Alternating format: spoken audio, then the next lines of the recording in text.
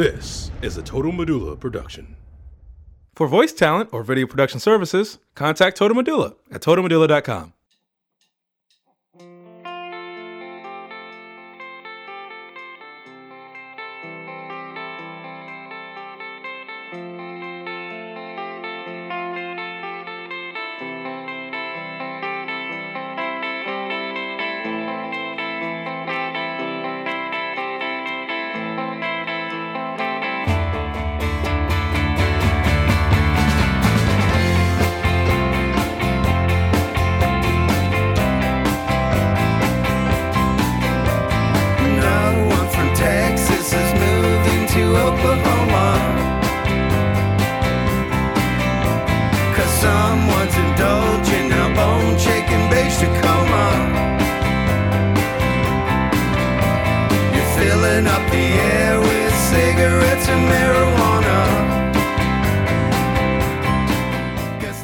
Oh yeah, I hope you guys enjoyed that. That's just a little taste from the artist that I have on the show today. Welcome to Medulla Talk. I'm your host, Devontae Hill.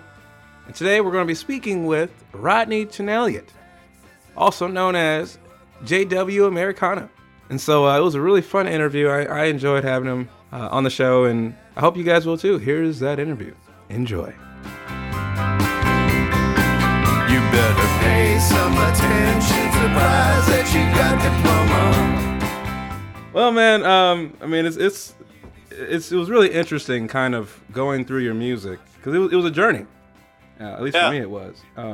But I didn't think it was going to be interesting because you're from Sam Houston, and I'm from Stephen F. Austin, so I was like, Hey, man, we can still be friends. I was like, I don't know how I feel about this guy, but no, it was really cool. Yeah, well, hey, I'm with you on that, man. But what made you start your own record label? Well, I've been playing music since I was a kid, and every place, I kept trying to get a record label deal and, try to make some headway in this business. And my first album was with a band called JW Americana. Okay. Oh, yeah. So I thought that was just your stage name, but that was actually the band name. Oh, it is my stage name. Okay. Yeah, I took that one all the way to trademark, and people around town still call me JW. But, that band was pretty fun, and it was powerful. Mm-hmm. The first album I released was Pink Albumin. So, okay. And then I released another album, Black Eggs, off of JW Americana, and then that band kind of went to the wayside, and I continued with it. It sat on the shelf. Those two records sat on the shelf for 10 years, 6 to 10 years, 6 on one album, 10 on another. And that's what was driving me insane. It was part of the thing that pushed me to do the record label and recording studio, because, I absolutely love music. I can't stop playing it. I can't stop thinking about it. So, and it was just eating me alive having these records unreleased. I mean, that was like 30 songs. Yeah. And so that's when I used those two albums to launch the studio and the label. I started the company as a Christmas present to myself. December 26, 2012, got the LLC, and then I read incessantly for a year trying to figure out what a label does, what a publisher is, how do they fit together, contracts, and all the fine details. So over time, it finally developed into something that I can truly call a record label. Yeah, and I love the acronym that you have for it. I fucking love it, man. Yeah. That's awesome. That's what it is. I wrote a song. You might have heard it. I fucking love it, man. And it became one of my most popular songs. And, it just sums up everything about this. I mean, I absolutely love everything about music. I mean, even kind of the bad sides, because it's the bad sides that pushed me to go learn about it and solve the problem and turn it into a good thing. So then, how did Iron Skillet become about then? Were that remnants of some of the other bands coming together? Well, everything fell apart in JW, and it really took a toll on me because I really loved that band. I was willing to give it all for that band. Yeah. And a friend of mine, I saw him at a bar, Jimmy Pizzatola. He was like, "Man, you should really get back into music," and we started talking, and he's kind of like a folk artist with country remnants, and I'm kind of a rock and roll artist with punk remnants. Right. And together, I don't know, there was just a mutual agreement about love of music that we thought, well, when we came up with the name Iron Skillet, it's like, I bring the iron, he brings the skillet, it's kind of like, and we try very, very hard to avoid country rock because neither one of us like country rock, but both of us like country and folk and rock and roll and punk. All you have to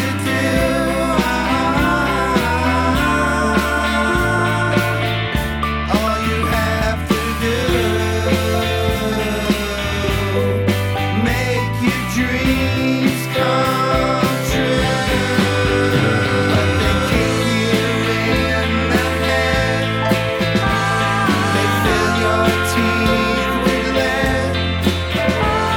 They'll leave you all for dead in the moonlight.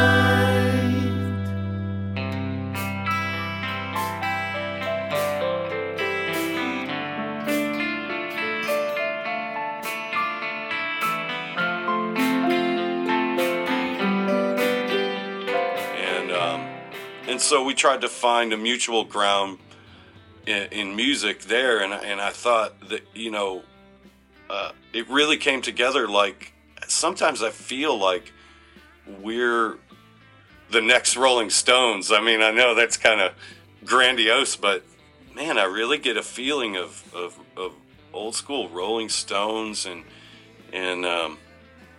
just a good feeling, Yeah. Okay. Now since you kind of explained that, this starts to make a lot more sense now. Because when I was looking through it, I was like, man, there's a lot of diversity.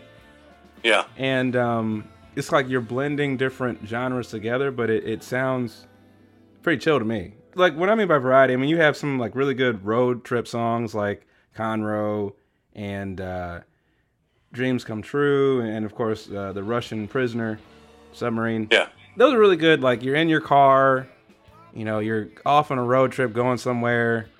Yeah. You plug this in and boom, right? And then you have some of your, at least my favorite was Junkie.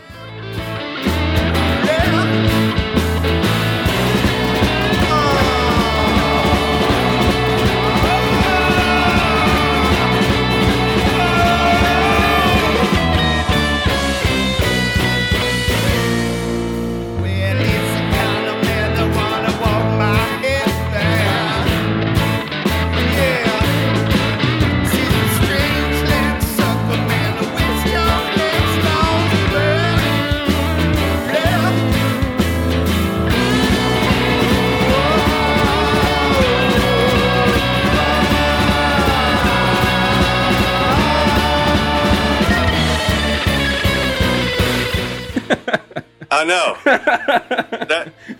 That's it's pretty incredible that a song like Junkie ends up on a record with a song like Dreams Come True.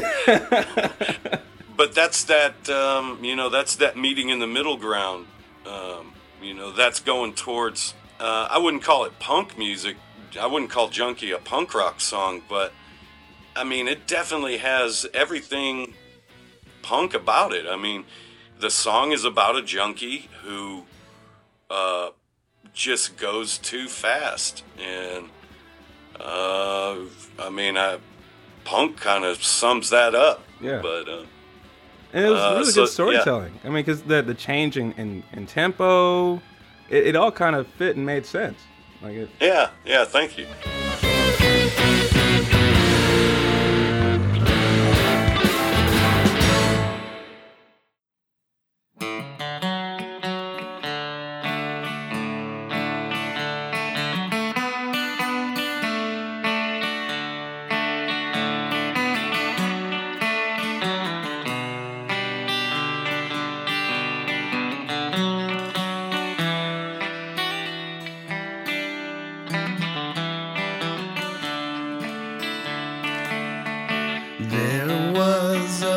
dog.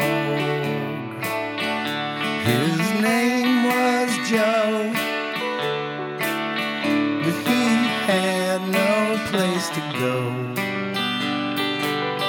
So I gave him a home in my backyard. I called him Joe. It's funny you said you guys didn't want to do like country rockish, but a dog called Joe is very Western. Yeah, A Dog Called Joe. That is on every single record of mine except for the latest Rodney record. I wrote that song about 25 years ago, 30 years ago. And it would always just be me playing it solo. But when Iron Skillet played it, man, they just nailed it. It was done exactly the way I thought of it in my mind. And so then I just, I don't need to record it anymore with other bands and stuff. Now, do you take home stray dogs in your spare time, or is that just No. No, that song was about my dog named Heidi. She was the only dog I've ever owned.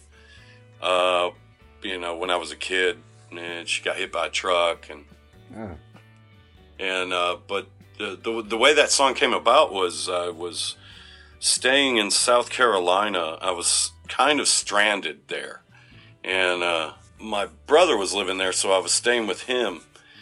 And it was a small town, and it's very, very boring.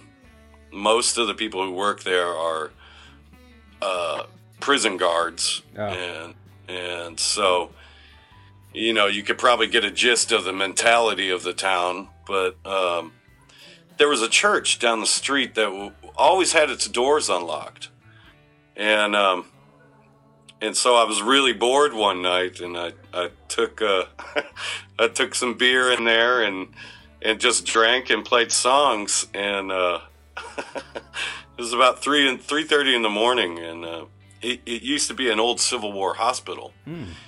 And what was fascinating was, as I drank more beer and got more of a buzz, I saw I saw the Civil War wounded soldier in my mind leaning against the wall with a guitar playing a song about his dog. I mean, that just seems so appropriate for what a Civil War wounded soldier would sing about, it seemed. Right. And the song came together like that. I mean, it was done literally in about 10 seconds. As soon as I thought of it, it was like everything was connected. And I was playing that song when the pastor of the church walked in. I'm like, oh man, I'm going to get in trouble. I shouldn't be drinking in here, and all this stuff rushed to my head. And he goes, hey, that sounds great. And went in the back room, and this was like 3:30 in the morning. I knew he was coming in to see like who's in the church at 3 o'clock in the morning. And he went in the back, fumbled around, and he comes back out. He's like, okay, I'll see you later. And he didn't say anything. He just let me play music. And I just thought that was such a sweet gesture, Yeah. Just like, all right, that's what it's about,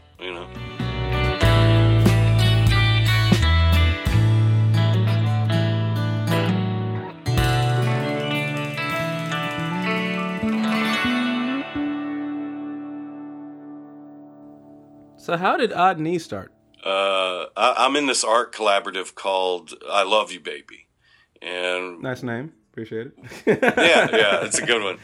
And you should look them up. They're plethora of artwork. And so two buddies of mine in the art collaborative, one of the guys used to call me Rodney, as a joke. Mm-hmm. And then the other guy, we got together just before Rodney started. He's like, man, I really love your music. You should really start doing like a solo thing. And I go, okay, yeah, so, maybe I'll call it Rodney. And he was like, yeah, that sounds good. And then, like we normally do, we brainstorm on art projects. So we started brainstorming on Rodney. And we came up with 30 titles that were absolutely ridiculous. Like, Just Text Me was one of the songs. It just seemed so ridiculous that I was like, I love that so much. And so I wrote 30 short songs and played them. I took my drum set. So it was just me and my guitar, my drum set, a projector, and inside of a tent with lights. And that was my first Rodney show where I just played these rough, raw, 30 short songs. And they got a good reaction. And this sounds like a comedy sketch. Oh, yeah, it totally was. I mean, I had no idea what these songs were or where they were coming from. I had rough ideas for some, but... and then people saw me play, and that's where other guys joined the group because they're like, hey, I want to play music with you. So that's how Rodney started. In your heart, 'cause all I'm saying is that you need it, you got it, you slap it, you flout it, you break it, you buy it, you with it, you take it, you bleed it, you scream it, you lost it, you found it, you accept it, you reject it, you really wanna give it back. I guess that makes sense of your whole journey towards this whole process too. Now the title, I'm so drunk, happy, and pissed, I think really sums up the narrative of this album. Because it definitely takes people on a journey. But I noticed that the sound was completely different than the last project. I mean, you had a little bit of electronic elements in there, especially with Gay for Summer, and of course the County Clerk with its repeating riff. I love that riff bass line in County Clerk. Oh, I know, man. That's a fun song. It goes great with Gay for the Summer because it's about Gay for the Summer was written before the gay marriage ruling. And so a year later, gay marriage passed, and I just thought, I can't believe how relevant this song is now. Yeah. And to me, it was about, I'm not gay, but I have so many wonderful gay friends. And I was so happy for him, Yeah. And so it just kind of, it was one of those songs that answers itself and tells you what it's about. Sure, I was writing a song about Gay for the Summer. It started as a joke, really. Somebody said it in passing, and then I started screaming it into the mic live, and then. If you listen to the words, it touches upon how gay people also have politics within their own circle, and within their own community. So like with any kind of group of people, you're going to have right, right. So, and it's like we're all the same, So I could be gay for the summer, sure, and you could also take it as I'm just happy that it's summer. There's so many different plays there, and I think that's one of my favorite things about music is how it plays off of itself like that over time. And interpretation can change depending on the person's perspectives, and of course right. And then to follow the song up was County Clerk, which was about the Kim Davis, all that sham they were trying to pull on.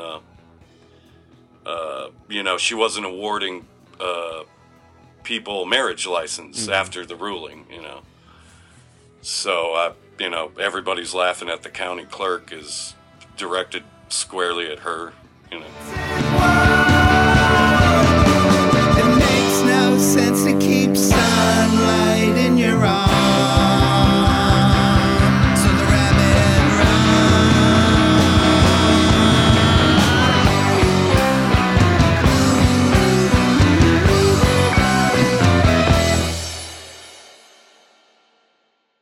Now, what's the running theme with Odeon? Odeon? Yeah, Odeon. Odeon is that he became a character in my mind that was this elusive thing of music where it's, either you're trying to write a song and it comes to you and you don't know where it comes from, or you're trying to make some headway in music and it's the opposite effect where you can't break down the brick wall at all. Yeah. You can, so Odeon is this he's like a mythological god of music. In a roundabout way, he's the controller of my musical destiny. so I gave that to him in this album, so I try to describe in a rough way, something of his trials and tribulations and travels of his own life and how he came to be. And I never come out and directly say what I just said to you, but that's essentially what it is. And so Odeon is, he's waiting for you, and he'll judge you when you get there. he kind of, I don't know if you're a fan of Star Wars or not. Yeah. But the wrath of Odeon kind of reminded me of Kylo Ren, in a way. Just raging out in like this chaotic type of environment, and like confusion. Like, I don't really know what's happening right now or where I should go.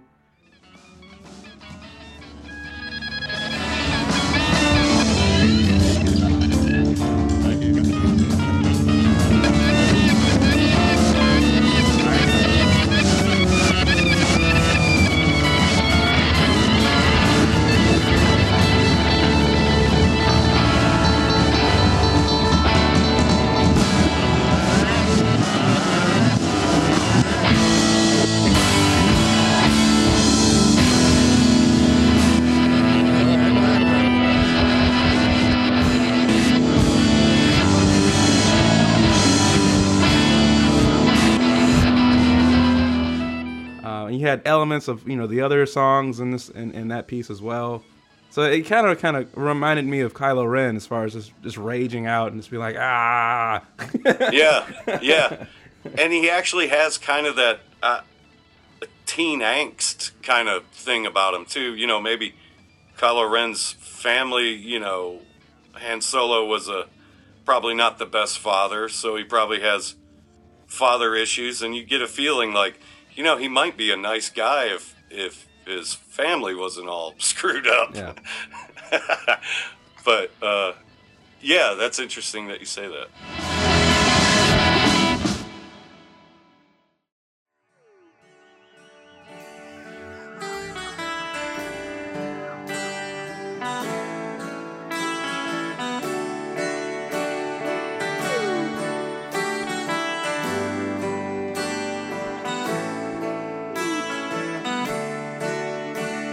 If I could have a fiddle and a stick, I'd play that fiddle till the fiddle sticks. And with that witch I would pinch hit the switch hidden banker brought from Hillament.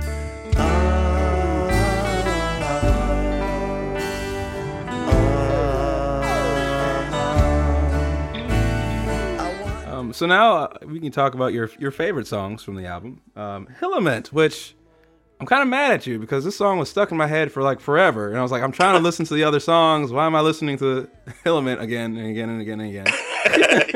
Yeah. Hillament. Oh God, I love Hillament. It's I tried to make a song about a fictitious place, like Strawberry Fields, I guess, or Penny Lane. I mean, those were definitely influences because, well, they're the ones that gave me the idea to write a song about a fictitious place. Mm-hmm. But when I finally got past, like, okay, I'm gonna try it, and it just made so much sense. It was automatically answered. It's a place where there's no problems. Everybody's equal. Everybody loves what everybody else does. There's no real issues, and it's a place where, like, I mean, even a bit of taboo things, like if people want to have drugs, then do drugs. Just don't hurt anybody, Right. you know, and you know, or there's sexual references in it, but ultimately it's a place where everybody accepts you for who you are and what you do and what you like and what you're into, and nobody judges you and puts you down for whatever. So I tried to make it sound like a magical place with a very ethereal feeling, with you know, bells going off, and you know, I tried to remove it from this reality as much as possible. Yeah, because there's definitely the opposite of that going on Yeah. right now. So yeah. Yeah, and you know, that song was written before this, but you know, I noticed in a lot of my songs they end up becoming relevant, like in a deep rooted sort of way. You know, I'll write a song, it's a good song, people like it, and then it'll fall into the past, and then something will happen and bring it right back up, Yeah. right back up front.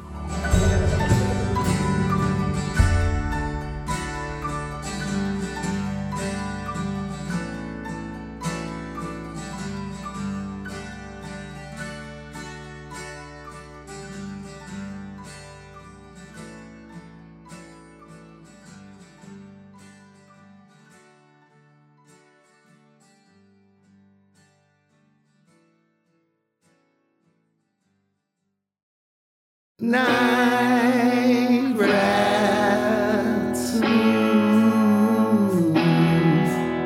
Six packs are going to the corner again. Well, 8 tracks are telling us the things that we lack. With friends that, man, I really thought it would last. But the memories are fading fast. So you made a bit of money and forgot the ones that made you laugh.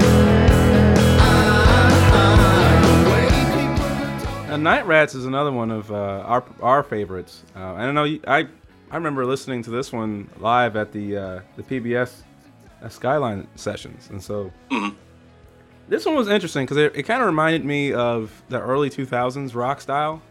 Like, you know, kind of like it's a good example of that. All American Rejects-ish type chord progressions and things like that. Yeah. Kind of talk a little bit about the inspirations behind Night Rats. That's another one that I really like myself. It's basically this about the way I saw my older brother in Detroit, because we're from Detroit. So thinking back, watching him grow up, he was a musician, he was a singer, total ladies man. He was so cool all the time, and you know, they would run. They had long hair and, you know, cutoffs Yeah. and tube socks and like cool muscle cars and rock and roll, you know. And it just, I love thinking about that. I love thinking back to, like, man, what a great time that was, because, you know, it was the last remnants of my family, because my family fell apart after we left Detroit, and it was just a good time in my life. So I just tried to replicate that, and you know, every time I thought about Roy, my brother, him and his friends, they just looked like night rats, you know, and they were night rats, you know, they were the epitome of night rats. I mean, fast life, fast cars, fast women, I guess, you know. It's kind of like that fantasizing of a lifestyle, you know, that we kind of looked up to at a certain point of our age. Yeah, definitely. Yeah, I mean, I directly descend from that, you know, watching them play music and just the power of music, and you know, if you can harness it right, you can really move people, and you can really change a little bit or a lot, you know. Yeah. And you can provide, that memory, because I assume someone else has a very similar story out there, and Oh yeah. and they can think back, oh man, I remember the time of this song can kind of help, jog those memories again. Yeah, when you're recording a song, you listen to it 1,000 times before it's released, and I still listen to all of my albums. Yeah. I get drunk sometimes and listen to I just go through, write all the records, and it just puts me in that place that I'd love to be. I'm not a drunk or anything, but I had to make sure I clarify that. I'm not saying that I'm an alcoholic. It's just the buzz helps you get there. Emphasizes what I'm trying to say.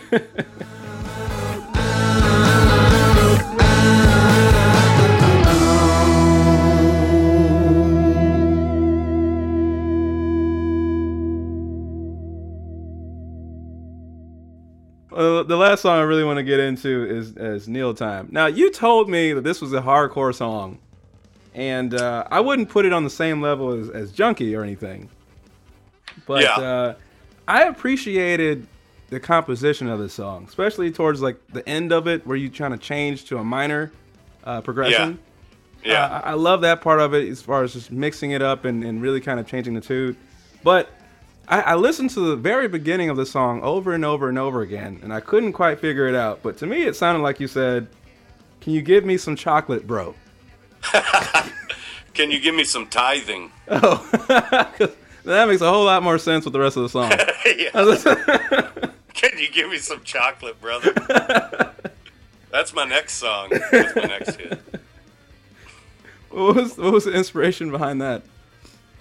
Well, as I texted you and I said, hey, this song might be a little hardcore for you because, I'm an atheist, but I have respect for people who are religious, and that's why I said if it's too hardcore for you, because I think you're a religious man, and Yeah, quasi. I'm a faith person, not necessarily religion. Sure, and I respect that, but when you ask about it now, I'll tell you what it's about. It's I used to be a homeless child, and I lived in cars and missions and tents, and on the street from the age of about 14 to 17 roughly. And every time I was hungry, the only place that would give us food were the missions. And we would have to sit in church for 3 hours listening to the preacher preach before we could eat. And then when we finally got to eat, it was most times it was just a horribly bad bowl of cabbage. And I never forgot that. And sometimes in my life, it made me really angry. Yeah. Because that's not God. That's not what people say they love and believe in. Mm-hmm. What that is humans manipulating humans. And, humans will use any advantage they can to swindle you. Not all humans, but a lot of humans do that. Yeah. And they use religion a lot. And Kneel Time is me just trying to shine a light on that, saying, religion ain't the problem. It's the manipulation of religion that's the problem. Yeah. And because people believe wholeheartedly, and they have the right to, but I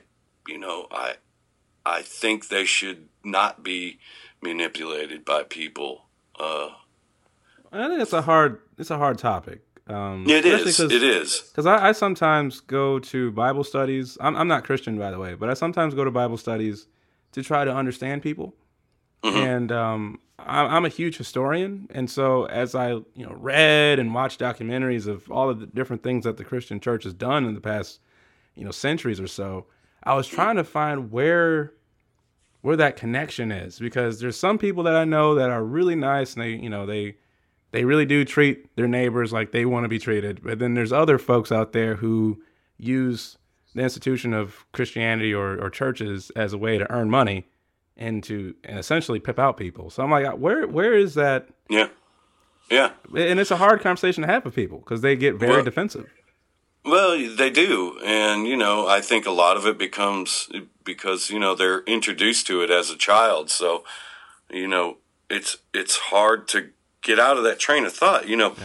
And I mean, here's proof that ultimately religion is not the problem. It's the people who manipulate the religion, because there are, people say Christianity is a good religion. Well, there's completely hardcore racists out there who are Christians, or Muslim. It's in every religion, and that's because we're human.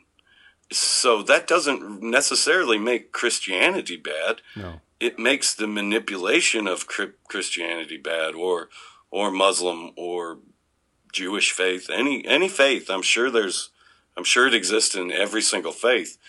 But it's because we're ignoring the humanity of people. I love everybody who's not a bad person, I guess. Quite simply, if you're not a bad person, we're cool. Yeah, pretty much. I mean, I know everybody's got their hang-ups. Everybody's got little hang-ups. You're never going to be 100% totally good person. And I don't know if you would really want to be that anyways. You're never going to throw a football inside the house or something, But, when children are raised in this way of thinking, there's so many variables that people will use against that child and then against that adult. And so, Neil Time kind of just sums up the way I feel about humanity's manipulation of religion.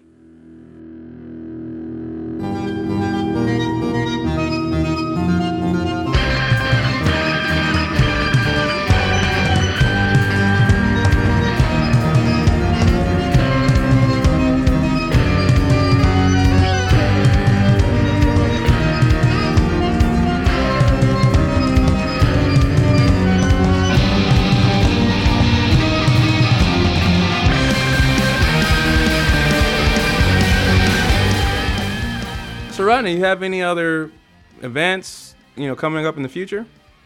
No, nothing. I'm just kidding.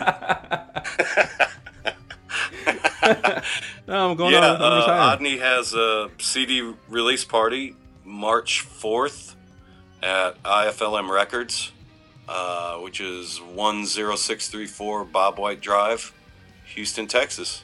We're going to be releasing I'm So Drunk, Happy, and Pissed, and hopefully we'll get drunk and happy with no pissed. I think the piss might be over. Yeah, and hopefully you guys have really appreciated it, because a lot of the songs we covered today will be on that album, so make sure you go and check out that release party. Well, Rodney, I appreciate you coming on the show today and talking about your music. Like I said, I'm a big fan, so I wanted to make sure that other people are exposed to this work of art as well. So thanks for being on the show, man. Man, I appreciate you so much. Thank you.